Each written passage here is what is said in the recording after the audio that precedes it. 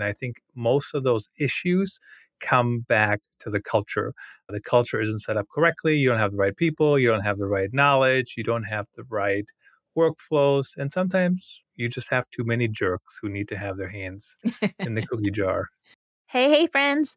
On today's episode, we talk through what it takes to create a content performance culture.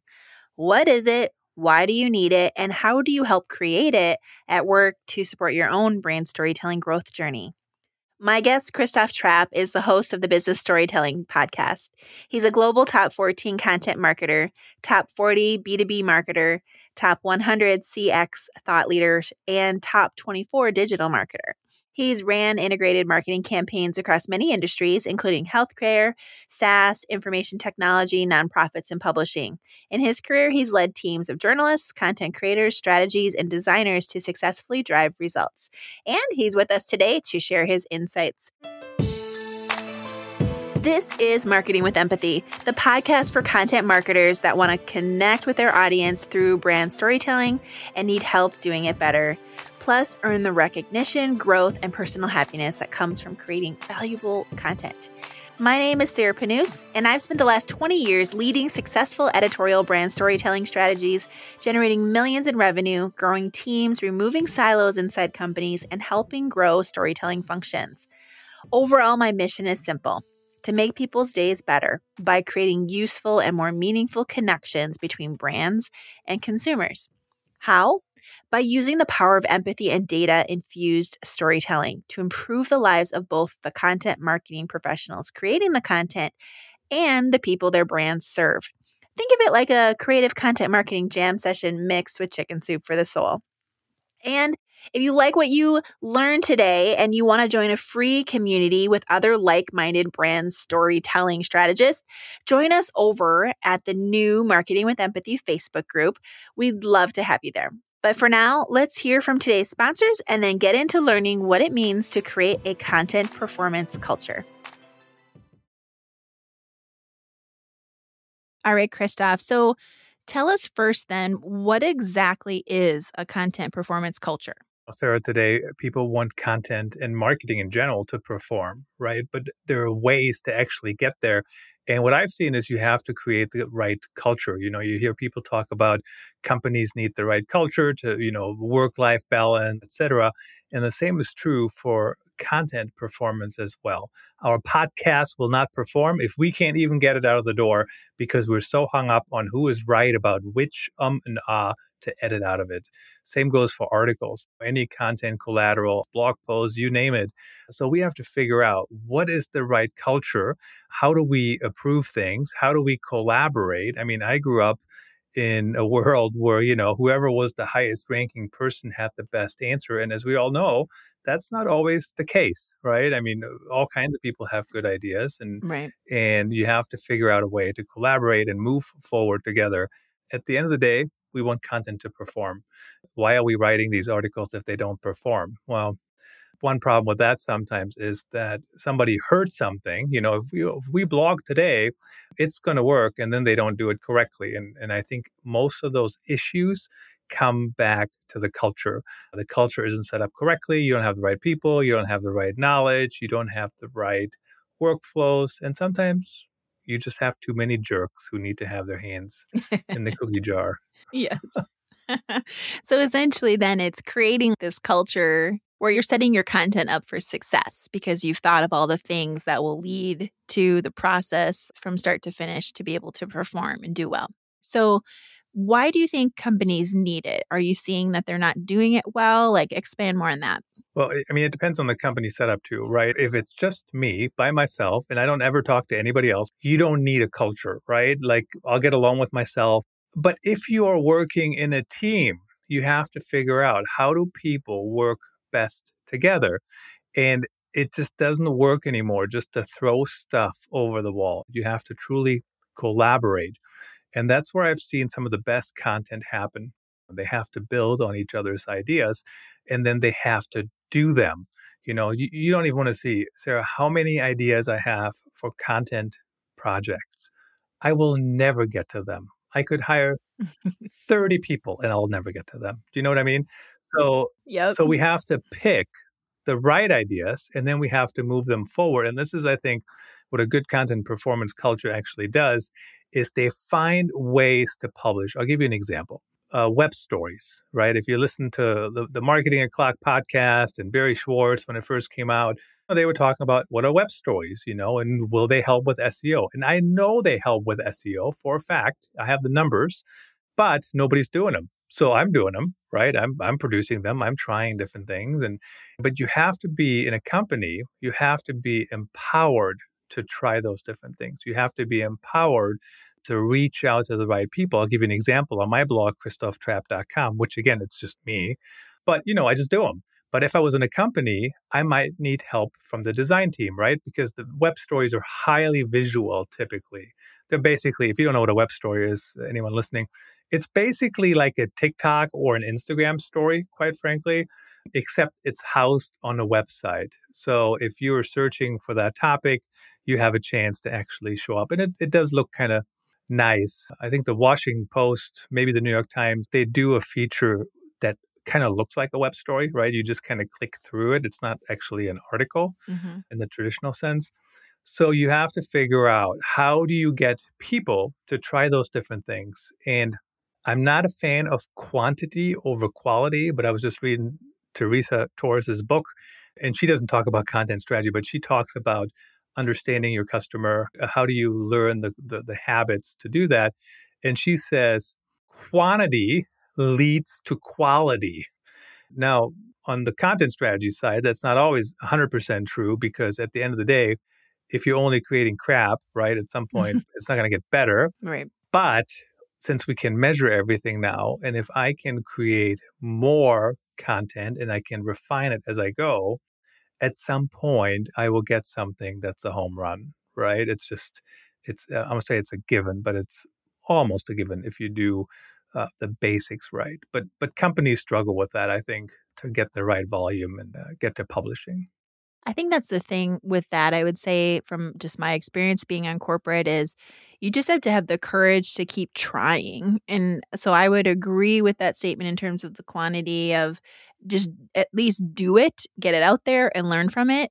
I have lived both camps, and I have lived in the camp where it was like quantity, like push, push, push, like create tons, and then we'll optimize and pick what works the best and then go from there. And it creates a lot of unnecessary stress on the organization, on the team, I feel like, because of how functionally that operates.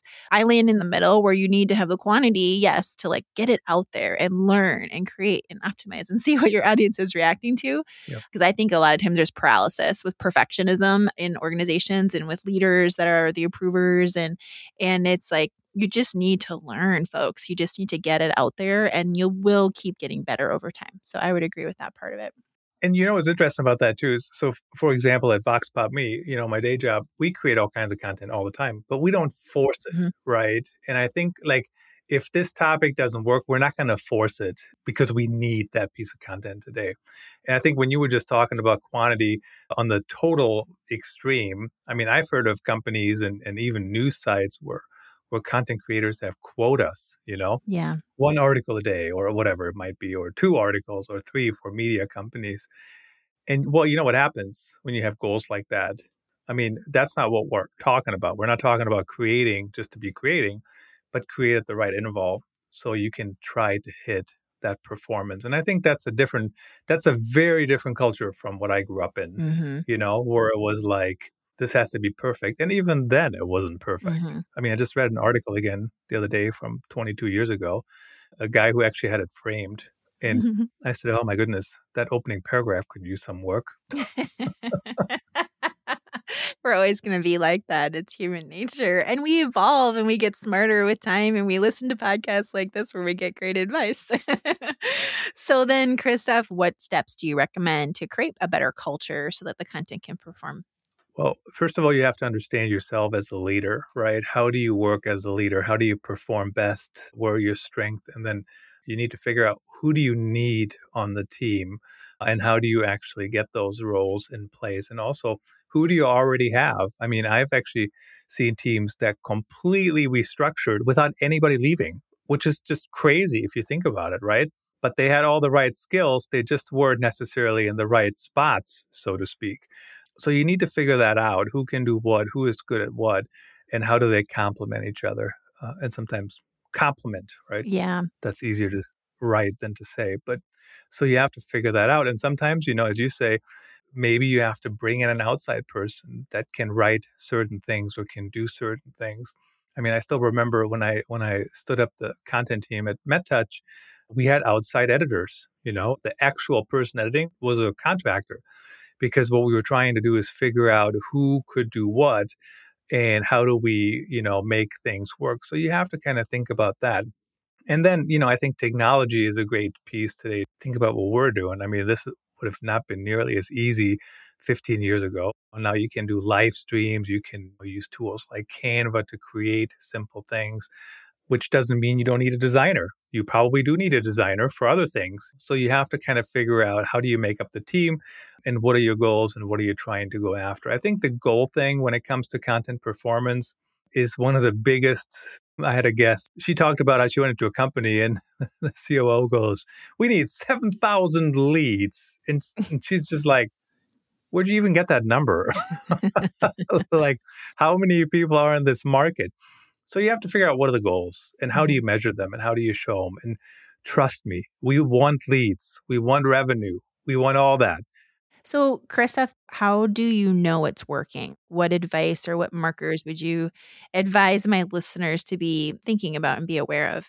So it really does start with, what are you trying to accomplish? Is this an SEO strategy? Is it a PR strategy? Is it a lead generation strategy? And they all kind of go hand in hand, of course. But at the end of the day, you want to look at all those different metrics. I'll give you an example. I think it was the Search Engine Journal podcast where they were talking about how they put up the metrics from Google Search Console.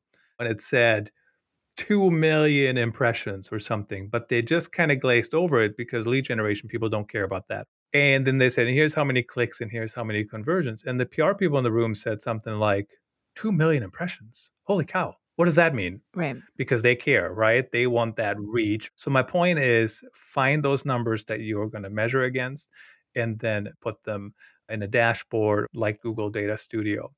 The other thing I really want to caution people on is you have to be realistic. What is currently working in B2B? I'll give you an example.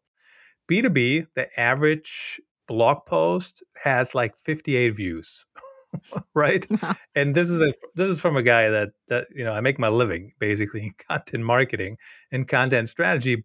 The average isn't very good. But my point is if you have an article that has 300 views out of the gate from organic and organic search and other places, that is pretty good, And then you also have to be aware of how big is your audience. So if let's say you're in a B2B market with a very, very niche audience, you're not going to get those 2 million views on your video, right? So you have to be aware how big realistically is my market? What's actually an industry standard? What are we seeing working with other companies? What are some of these reports saying?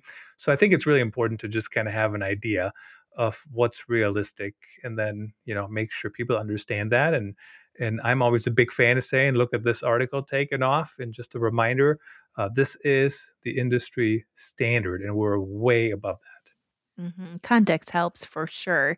The other tip I was going to share was, and ask you if you've seen this too, is from my experience, I've seen it done both ways. And so I have an opinion on which way actually builds a better content performance culture and team, which is a lot of times, companies are just working with what they got, working with the people they have. And so to your point in your tip of like, what are the strengths and what do you need? My recommendation is to design the team and the strengths and things that you need based on what you need, not necessarily the people you have. So it sounds a little cold to say it that way, but let me just explain. Because what I find is sometimes you may know that you need like some certain role, but nobody in your team right now really has that, right? And that was to your point where you can bring in outside help or you can hire to bring in a full-time person, either whether it's a consultant or a full-time headcount. But what I found is when you kind of try to piecemeal the best practice of what you actually need, you sort of get piecemealed results. But when you actually build the structure of the ideal scenario of what you need, and then you fill that again with like the strengths on your team, and then backfill it with consultants or full time headcount that has those, then suddenly you've created this best in class like function that can then lead to that culture that you're describing, Krista, to help that grow within your organization. It's hard sometimes because you want to just like fit it in or teach the person how to do it. And a lot of times you can. Like a lot of times people do have the aptitude that they can learn, but there's a lot of times I've seen too where that takes too long. Maybe it doesn't happen the way you want. And so then that person is unhappy in their role. You're unhappy with the results. And so you're not driving the progress that you need.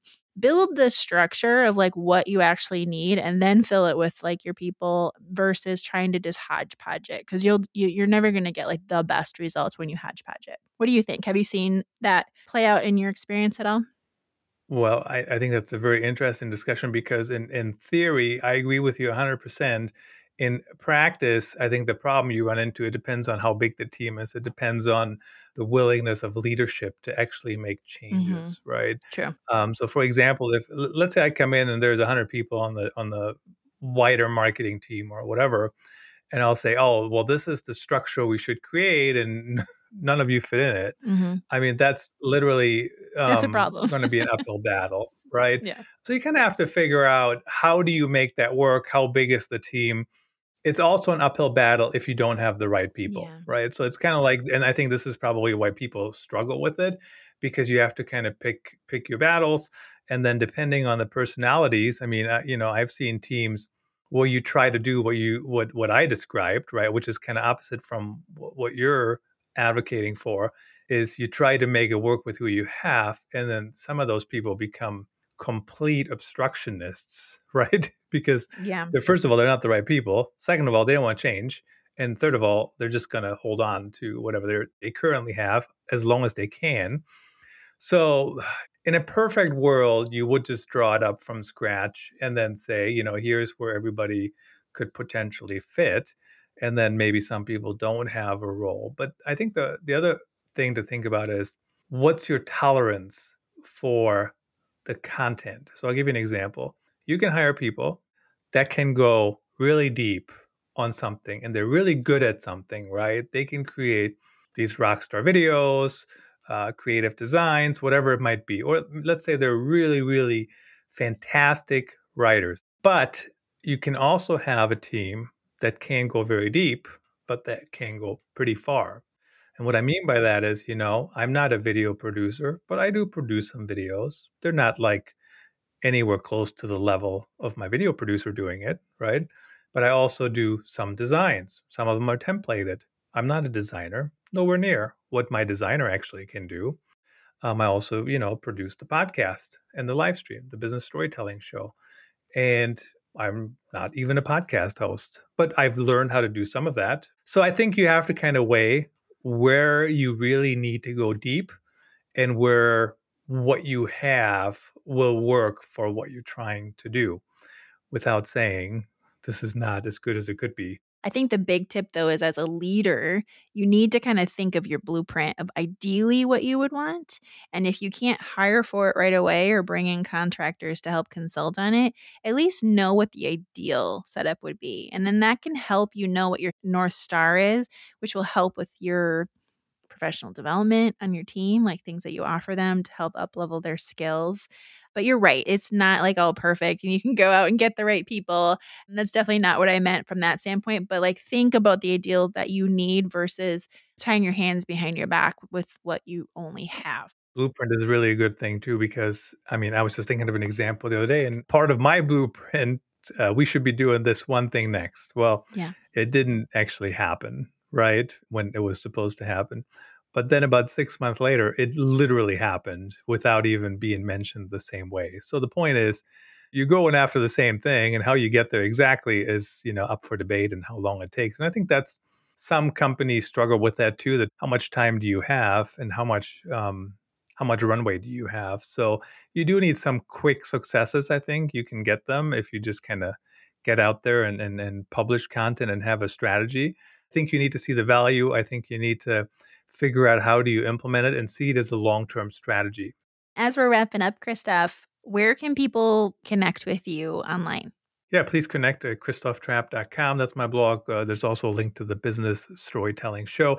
That's my podcast, comes out every few days, talking about anything from how to create content performance cultures, how do you tell better stories as a business, how do you move forward. It's now also available on TV, DB TV. So we actually there's a video version, and then there's the audio version, of course, on the more traditional channels. And again, Sarah, I'm kind of living what I'm preaching, right, with Mm-hmm. that, because how do I get that podcast to perform even better? Well, now I put it on TV, right? Mm-hmm. Who knows what's going to happen next? There's something with the metaverse that I haven't gotten to yet, but I just saw that Apple iOS 16 now has spatial audio, which is kind of a metaverse thing. So at some point, there's some next step to squeeze even more out of that podcast when it comes to reaching people. Cool. Interesting. I know I'm super curious about metaverse and Web 3.0 and all the things that are coming out that feel like a foreign language a little bit right now to me because I'm starting to just make sense of it all. So I actually have a few guests that are going to be coming up on the show talking more about it and their experiences and breaking it down, and some brands that are already doing stuff with that so that we can all learn. I feel like it's like that phase right now is like when social first came into light. I remember like back in like 2008 when I was working at Sleep Number and like leading their social and PR teams. Like social was such a new thing for brands to be doing back then. And I remember it was like, oh, is it a fad? I feel like this whole metaverse Web 3.0 thing is going to evolve like that did. And we're eventually going to be like, oh, yeah, remember when this was like such a new thing and no one understood it and thought it wasn't going to stick around? And, Faith Popcorn was on the Real Talk, the Customer Insights show, and she talked about how, brands are saying, well, we don't have to do this, do we? Like, which is exactly what everybody said when social came around, and everybody said that Yes. when the internet came around. So I think you got to do something. And I think intellectually I get it, but I don't exactly know yet how to truly implement it. And then I also don't know what the value is. I'll give you an example. My prediction is that there's way more virtual reality going to happen down the road, right? So instead of you and I talking audio only, we might be sitting in the same room, but we're actually wherever we are, which that sounds kind of cool to me. But then I wonder, why does the listener care that they're in the same room if they just want to listen while they're working out? I think there's some use cases that are a little bit easier to get to. Like, for example, I would love an NFL game to be virtual reality. And somebody says, oh, like sit in the stands. I'm like, no, like stand on the sideline, sit on the field and watch the game. That would sounds exciting. So I don't know how all that will evolve, but Yeah. certainly that's part of creating that right culture to be excited about change, don't fear it, move forward, try it when it makes sense, and disregard it when it doesn't. There you go. Christoph Trapp from the Business Storytelling Show shared what it means to create a culture that supports content growth, a content performance culture, one that realizes the value of storytelling, identifies how and where you want to deploy it, measure it, and support your team as you all plan for the long term, have open collaborations, and learn along the way. Now, before we finish today's episode, I have a special bonus for you to help improve your content strategy this year. This bonus will help you build stronger brand storytelling plans that connect you with your audience and give you that recognition, growth, and personal happiness that comes from creating really great, valuable work. I've created 3 quick videos walking you through 3 ways to improve your content strategy this year. Just head over to kindredspeak.com/favorites and I'll send you the 3 short videos unpacking things I've learned over the last 20 years about how to humanize your brand, repurpose content, and create a group of allies to help grow and align brand storytelling inside your company. Get this 3 ways to improve your content strategy freebie by heading on over to my website at kindredspeak.com/favorites. That's kindredspeak.com/favorites. And if you're feeling like you want even more coaching and mentorship to help you advance in your career, stick around to see if my 3-month Brand Storytelling Academy program is the professional development support that you've been looking for.